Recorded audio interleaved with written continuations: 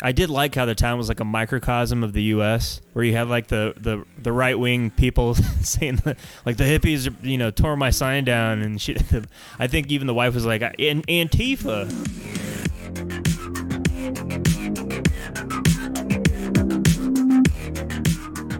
Welcome to A Cast with No Name. We're your hosts. I'm Jay. And I'm Matt. This is episode 67. This episode, we try to hide our true selves as we review and discuss the most highly rated, according to Rotten Tomatoes, video game film adaptation, Werewolves Within. But first, don't forget to visit our website, acastwithnoname.com, where you can find our entire episode library. Plus, you can also find us on Spotify and Apple and YouTube.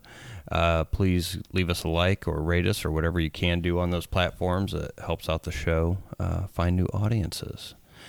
But yeah, Werewolves Within. Yep.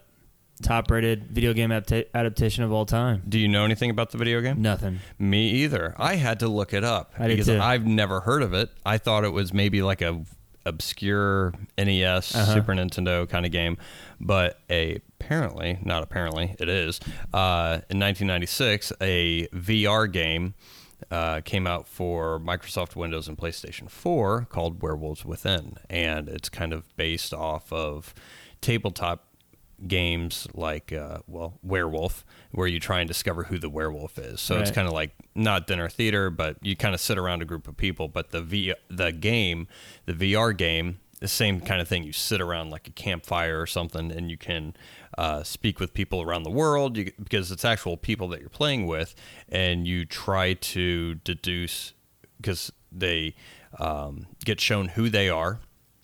And one person knows they're the werewolf, so they're trying to hide it from everybody else. So you kind of have to pick up on verbal cues or reactions to what other characters are doing. And there's some things that you could do. You could whisper to another player, and you could see that happening in VR if you wanted to whisper to another player. But I've never played it. I haven't either.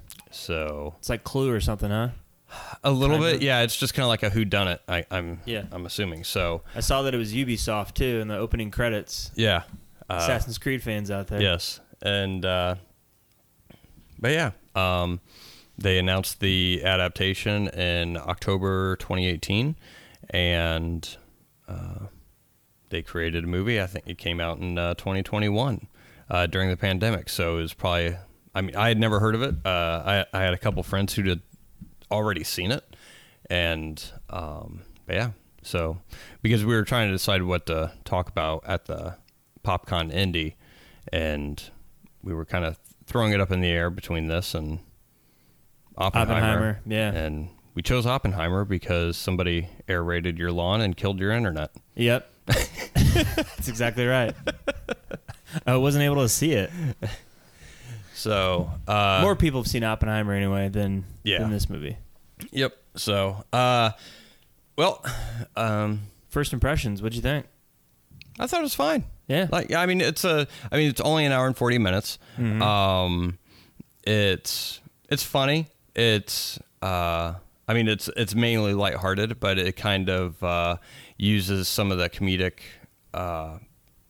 / horror elements that Edgar Wright's pretty well known for. Like there's they do a couple of either jump scares or something like that, but usually to a comedic end, similar to like Shaun of the Dead or Hot Fuzz or something like that. Yeah, that's what I thought of. A lot of the jump cuts and everything, and I don't want to say overacting, but over dramatization of the given circumstance. Yeah, they reminded me of Edgar Wright a lot. Yeah, really jumping to conclusions, and then also just overreacting the situation. Characters just acting batshit for the sake of acting batshit. Yep. But yeah. Well, before we get in, would you recommend it? Yeah, I thought it was fine. Yeah. Yeah, if you I haven't watched a ton of video game adaptation movies. Mm-hmm. Would I say it's the best one? I couldn't say that with any confidence, but it's a decent movie. You know? Yeah, and it's a fun movie. You wouldn't know it was based on a video game. No, it's very loose. The premise of the film is these people are kind of snowed into this town, and shit starts going nuts, and they try and figure out who's behind it. Yep, more or less. Well, let's get into. I mean, I recommend it too. I mean, it's a fun movie. Yeah, it's on Hulu. Yeah, it's on Hulu. Give it a watch. Yep, especially if you like kind of comedy horror or whatever. Yeah, let's get into it. It was directed by Josh Rubin. Don't know what else he did. No, I don't either. But it stars Sam Richardson. You're never gonna know what else he did because he's in Hocus Pocus 2 that we reviewed not that long ago. Oh, Sam Richardson? Yeah. I remember liking him in Hocus Pocus too. I think he was one of the better parts. It also has Melina Weintraub, AT&T girl. Not Flo, AT&T girl. Yeah, not the progressive lady. And then also some has Harvey Guillen? I don't know. He's in What We Do in the Shadows. He plays Gizmo, Guillermo. There's 2 Orange is the New Black alums, too, I noticed. Oh. I used to watch that show. And I did not notice that. Yep. Michael Chernus and Catherine Curtin. Yep. So, but, I mean, they're both pretty good. Yeah. Pretty good actors. I love George Basil, who played Marcus, like the redneck guy. Yeah. He's pretty funny. It's like the meth head or something, drunk or whatever. Yeah, Marcus and Gwen were like the couple that always fought and everything. Always fought, and kind of rednecky. But yeah, I think the only thing I wrote down for this movie was Mr. Rogers' quote. Yeah, that was pretty funny. Yeah, like Mr. Rogers. It's good because it just sets the tone for the entire thing. Yeah, and just letting you know not to take it too seriously. Yeah. But I thought the acting was great. I thought Sam Richardson did great. His comedic timing is awesome. Mm-hmm. He plays a nice, too nice for his own good. Yeah, too nice for his own good kind of guy. And but yeah, I mean, great comedic timing. He's kind of like he's not too wacky. He's the least wacky out of everybody. So he's kind of like the straight man. Movie because everyone else is so batshit. Yeah, their spectrum of personality, it's just off the charts for each of the residents. Yeah, they're very. I mean, yeah, they're very much cartoon characters. Yeah, very much. But there's a lot of comedy mixed in with just the situation and using dialogue, and I mean, there's a lot of talking over each other. Yeah. In this. Which if you watch with the subtitles, you can kind of catch things that you won't hear, but it's like even the background dialogue track is pretty funny. So I imagine there's probably quite a bit of ad-lib. Yes. If there's a flaw in the movie, I do think they kind of leaned a little bit too much on that for the comedic aspect, like the ad-libbing of the situation. You could tell, like, I'm sure in the script it was just, somebody says something and then go. Like murmurs. Right. Yeah. Fill it in. Yeah. Indistinguishable dialogue in the background. Yeah. So just do some ad-libbing. Yep. But I did like Sam Richardson's character. Was it Finn? Because you needed him to be like a guy you could kind of relate to or root for. Yep. Because everyone else was so absurdly over the top, with the exception of AT&T chick, Cecily Moore. Yeah. Those are the only 2 like straight-laced characters in the whole movie for the most part. Everyone else was kind of just odd. Yeah, and just increasingly got odd throughout the entire movie. Yeah, I would say as far as things that... I mean, overall, I thought it was fine. It felt like something was missing. I don't know if it was just... I don't know. It felt maybe like it ended kind of abruptly, which, I mean, it is what it is, but I couldn't put my finger on it. Like, I felt like it needed something more. Either because there's not really, I mean, Sam really doesn't get his character doesn't really get a character arc. Not really, in it for the most part. It's just kind of like, here's something weird that happens, and to a nice person. Yeah, to a nice person, and let's see it play out in weird ways. You know what I thought that. The centerpiece of the story is they're trying to build a gas line in between the town, and that's dividing the town. But I was like, well, there's no one else in the town, really. you get like the 10 or 12 main characters, and then you don't really see people in the background, or even when they go to the bar, there's no one like sitting like in a booth at the bar. Yeah. It's just those two. And everywhere they go, there's no town residents. So it didn't feel even slightly fleshed bigger. out. Yeah. It just felt like it was just these 12 people living in this town, and it didn't make sense. Like, okay, so it's dividing the town of 12 people. Like if the state really wanted to build a gas pipeline, or a corporation wanted to, I'm sure they could handle a town of 12 people. Yeah, they just shut it down and go. Yeah. The only thing I could think of is maybe it was like in the off season of something, wherever they were at. But because they were all kind of staying in this bed and breakfast too, which didn't make sense. Like, don't you have your own houses? Yeah, they all had their own houses, but they all went to the bed and breakfast because it required them to. Right. Yeah. Yeah, just don't think too much. This is just where they're all gonna, congregate with each other and start distrusting each other. Yeah, it's not a lot of people. It felt, I don't know. It just kind of felt like something was missing, but not so much to where I wasn't enjoying it. No. I think it was paced really well. It was shot, I think, pretty good. There's a couple of snow effects in there that I was just like, well, that's not real. Yeah. I think it was when Finn Wheeler, Sam Richardson's character, goes up to the cabin for the first time, and you see the snow falling, and I'm like, yeah, it's not real. I was like, it's just kind of disappearing in the background once that. Yeah. And it wasn't collecting on his jacket, but that's nitpicky stuff. Yeah. I do think that it's tough for these, like horror comedies are really tough because you have to lean more on the comedy or more on the horror. It's tough to strike that balance because there wasn't a lot of I would consider like scary horror moments. I wasn't really scared at all in the movie. Which maybe if they could have made it maybe a little terrifying, kind of, maybe would have added an extra element to the movie. Like Drag Me to Hell is a good example of. Yeah, Sam Raimi tends to lean, I feel like, more into the horror. Yes. With some comedic elements, and then Edgar Wright tends to kind of. I think in like Shaun of the Dead, I mean, he leans more towards the comedy, but he follows the themes like so well, and he's like his scripts are so like meticulously written that I don't know. I would probably put him a little bit more towards the comedy than the horror. I would too. But yeah, I think if it had a little bit more suspense a little bit, just because it kind of felt like it was like the characters doing things were just kind of flying off the rails. Yeah. And really just not acting out of character, but it was just like, oh, wow, everyone's nuts. But, I mean, Cecilia, AT&T Girls, I think she had a line in there like, oh, yeah, everyone in this town is nuts. It's nuts, yeah. And, but no, I like the small things, like Guillermo. That's not his name. Harvey Guillen. Joaquin. Yeah, Joaquin. It's Joaquin. With an M.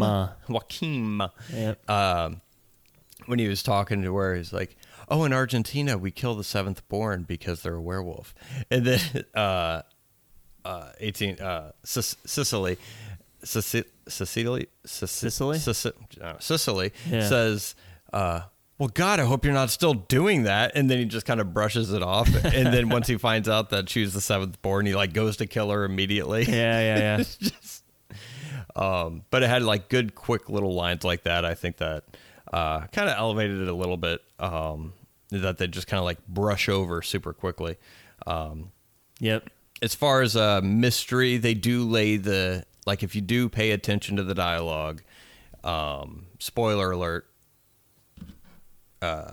Cecily is the werewolf, but they lay it in there at the beginning, and kind of plant those seeds to have it be, have it kind of make sense for the most part. But yeah, I mean, I don't know. I thought it was fine. Yeah, I think the drawback of having the comedic style like that, where it's more ad lib reactionary, it's I don't remember a ton of the jokey jokes. I do remember laughing, but I just don't remember. Like there's not a setup and then a build and then like a punchline. It's just reactionary stuff. So nothing really stands out where I'm like, oh, remember that part where they were saying this and this payoff happened. It's just like situational ad-libbing. Yeah, there's no quotable lines. So, I mean, there are funny lines in it, but there's nothing that is highly constructed. Yeah, but yeah, you're right. There is a lot of just reacting comedy. Yeah. To where everyone's facial expressions or just their characters going off the deep end over something. Yeah. I did like how the town was like a microcosm of the U.S., where you have like the right wing people saying like the hippies tore my sign down and shit. I think even the wife was like Antifa. Yeah. And then you have the the gay couple, the elitist East Coast people that think they're better than everybody else, and then the small business mom bed and breakfast lady with the husband who died. Did he die? Yep. Yeah, he died. Yeah. And then the corporate businessman trying to get the gas pump. I mean, so it was not. I saw what they were trying to do there, and then you have the nice guy, who plays like me or you. Yep. That's just thrown into this. Yeah, the outsider. Like, can we all just kinda... like calm the fuck down for a little bit and just like you said, be nice to each other. I would say I liked it when they were kind of in the bed and breakfast when they went outside. Of course, I mean, that makes sense. I mean, if people were threatened or if they felt scared, they're like, no, screw this, I'm going home, would be the first thing that any sane person would do. Funny enough, I mean, that's what most people do after the first night. Is they're like, yeah, no, I'm not staying here. I'm going to go back home. But I kind of wish they kind of kept it in the bed and breakfast and have it be like a 10 Little Indians or some kind of like, who is it kind of a thing, to where you could almost do a play off The Thing. Right. In that kind of sense, to add a little bit more, I guess, horror into it to offset the comedy or to even boost the comedy to a point of the absurdity to where everyone just slowly loses their minds out of fear and everything else. Yep. I like the libertarian woodsman guy. It's like, just leave me alone. Don't trespass on my lawn. Like, he was a good character. Yeah, I mean, it was good. I mean, I didn't guess that Cecilia was the werewolf. I thought it was going to be Finn. Oh, did you? I thought it was going to be Finn, yeah. For sure. I can't remember. Like, I didn't know. I thought it was either going to be Parker, the guy, the businessman who wanted to lay the pipeline. And I was like, oh, Cecily's kind of quiet. I thought it was Finn for a little bit, but he was just too shocked even by himself of what the heck's going on, because you follow his character more than anyone else. And I was like, well, I hope it's not Finn, because that'd be a cheap way to go about it. That's true. Especially since he's supposed to be the audience. Wasn't it weird how they reacted to just like dead bodies? Yeah. Like, oh, I ran across a dead body, and then it's just... Did we find the killer of my puppy? They're just so involved in their own shit. They don't care about anybody else. Yeah. But yeah, I think this was a quarantine movie as well. Yeah, I think the production... Yeah, it was like a month before. Yeah, right before. Yeah. So I don't think they could do reshoots on this. And maybe that's why the town was so sparse. They couldn't hire extras because of COVID restrictions. Yeah, that could have been it too. I don't know. So. That's the excuse that I would give if I were them. Yeah. It's like I couldn't hire anybody. Yeah. Fucking COVID, man. Yeah, man. Yeah, man. But yeah, like back to the video game adaptation. I mean, would you consider, like, just because it's called Werewolves Within and it's loose, like very loosely related to, I'm sure, the game play and all that, like, I feel like it's just a good excuse to make like a whodunit movie. Yeah. With the horror. Yeah. I mean, they could have named this anything else. Right. And no one would have known. been wiser. And hell, people, I mean, just seeing the movie, that they still have no clue. Other than Ubisoft, they have no clue that this would come from a video game movie. So, I guess technically, but I think the reason why it's higher rated, which I don't know if I touched on this in Uncharted or not. I probably did, because I say the same shit over and over. You have original thoughts. I do. And I stick to them, damn it. And I think why this movie was well rated is because not a lot of people probably played the game. Probably. And if they did play the game, they could watch this and still probably enjoy it. But one thing I'd be interested in is like, so they came out with Dungeons and Dragons, something Thieves. Honor Among Things. Yeah. And there is some friends that I know that do play Dungeons and Dragons. They enjoyed it because they have some of that aspect of gameplay in the movie, meaning people just making stupid decisions for the sake of making stupid decisions, and then Dungeon Master getting pissed off. So you have some characters in the movie just like doing kind of weird stuff, which I wonder if they kind of pulled from that experience. Because since I never played the game, I don't know if depending on your group of people, if players just start acting like really weird, trying not to make it seem like it's them or like it's someone else, and starting playing the blame game, to where I wonder if that was some of the reason why these characters just started acting batshit out of nowhere. Gotcha. Was because people who played the game tend to do that to try and throw people off. And Gotcha. And I imagine in the game it would probably get pretty humorous and stuff like that. So, but yeah, as far as video game adaptation, I wouldn't know how to judge it since I haven't played the game. Maybe that's why it is so highly rated. Yeah. Because people weren't comparing it to the game that they love so much. Yeah. And because you wouldn't know. And I would think most people who probably saw this weren't devout followers of the game. Probably unlike like Uncharted or Assassin's Creed or anything like that. Yeah. Because those movies are tougher, like especially movies or TV shows with massive followings. It would be harder to do an adaptation because so many players have played the game. Yep. And same reason as adapting a book to a film. It's a different medium, so you can do different things. That's why a lot of people, I like the book better because you read the book first. You're pretty much you're experiencing it with the character more so than what you would in a movie, and for the most part, and you can hear the character's thoughts, which brings you closer to the character. And I think that's kind of why people tend to like the books more than the movies. Obviously, there's more detail, you can do more things, but in the sake of video games, I think the hardest thing is that when people play video games, it's a first-person experience, and you kind of it's another form of escapism, but it's more of an involved form of escapism, to where movies are more passive. Video games, you actually have an effect on the outcome, and you kind of feel the stress or you feel the tension as you play the game, whatever that game may be, and then when you go to watch the movie, you're not going to feel the exact same thing for the most part. And I think that's why video game adaptations typically fall flat or quote unquote fail in the eyes of fans. And because that's who they're targeting. They're fans of those games to come see that kind of movie.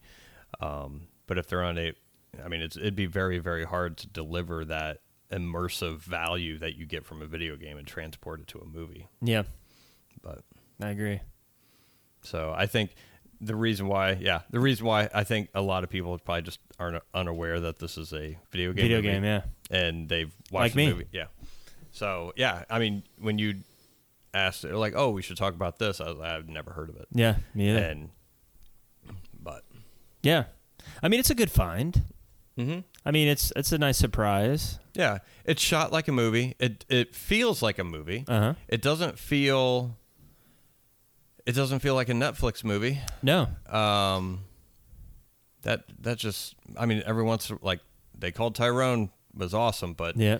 Or they cloned Tyrone was awesome, but I just watched Heart of Stone, the Gal Gadot movie, and that just felt like Red Notice Part 2. Like everything was cliche. It felt like they just took pieces of scripts. Yep. And like, oh, this is what a character would say, and it was just very cliche dialogue.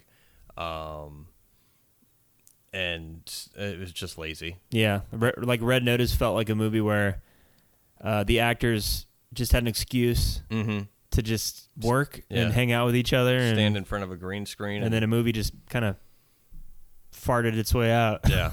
That's what a lot of Netflix movies feel like. But no, this feels like a real movie. Like people actually, I mean, the lighting's great in it. And that's the thing. Like at the beginning, you have like it's fairly brightly lit because it's daylight and everything else. But as the movie progresses, like the lighting and everything is a horror style lighting. But I mean, it looks great. It's shot well. I thought the bed and breakfast looked great. Mm-hmm. There's a big, huge, creepy looking building.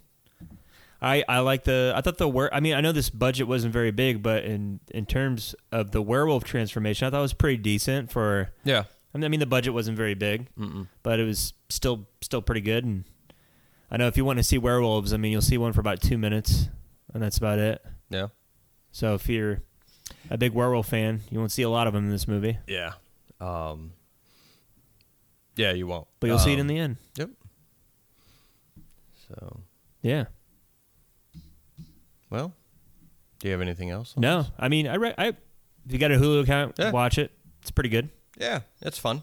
Mm-hmm. It's not that long of a movie. It's not a 3-hour run time. No. So, but yeah, it's fun. It's funny. Goofy characters. I recommend it. Yeah, I do too. It's a good time. So, all right. Well, join us next time. Yes. As we come to grips with our lack of relevance as we review and discuss Wes Anderson's 2004 film, The Life Aquatic, with Steve Zissou. How many people do you think have seen this? What, this movie? This movie, Life Aquatic. Oh, quite a bit. Oh, you think so? Oh, yeah. Oh, okay. Yeah. I mean, like what kind of people? Like people, like just people in general. I think people our age probably quite a bit. Okay.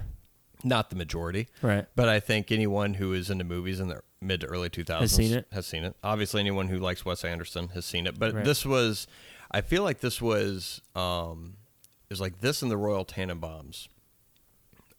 This is when he was still. They were still releasing it in theaters. They release all of his movies in theaters, but I remember this being billed as just a comedy with Bill Murray. Yeah. And like that was the main draw. So I imagine a lot of people probably have seen this. Yeah. And obviously Wes Anderson films, I don't know, but I think quite a few people. Okay. At least 10. Hopefully, yeah. The tens of listeners that we have, they've seen it. You better. Yeah. You got homework. So, yeah, you can rent it on Amazon if you don't own it. Or if you'd like to see the Criterion Blu-ray version. Do you have that one? Yes, I do. Ooh. Slide into my DMs and maybe I'll let you borrow it. Ooh. Depending on where you are and what your house looks like. Because you don't want like fingerprints and... No fingerprints. Like no dog chewing or toddlers drawing on it. And no. Absolutely not. That's all. It's everyone that listens. So, but yeah, you can rent it on Amazon. It's like $3 if you want to watch it and you haven't seen it before we talk about it next week. So, till next time, Jay. Till next time, Matt.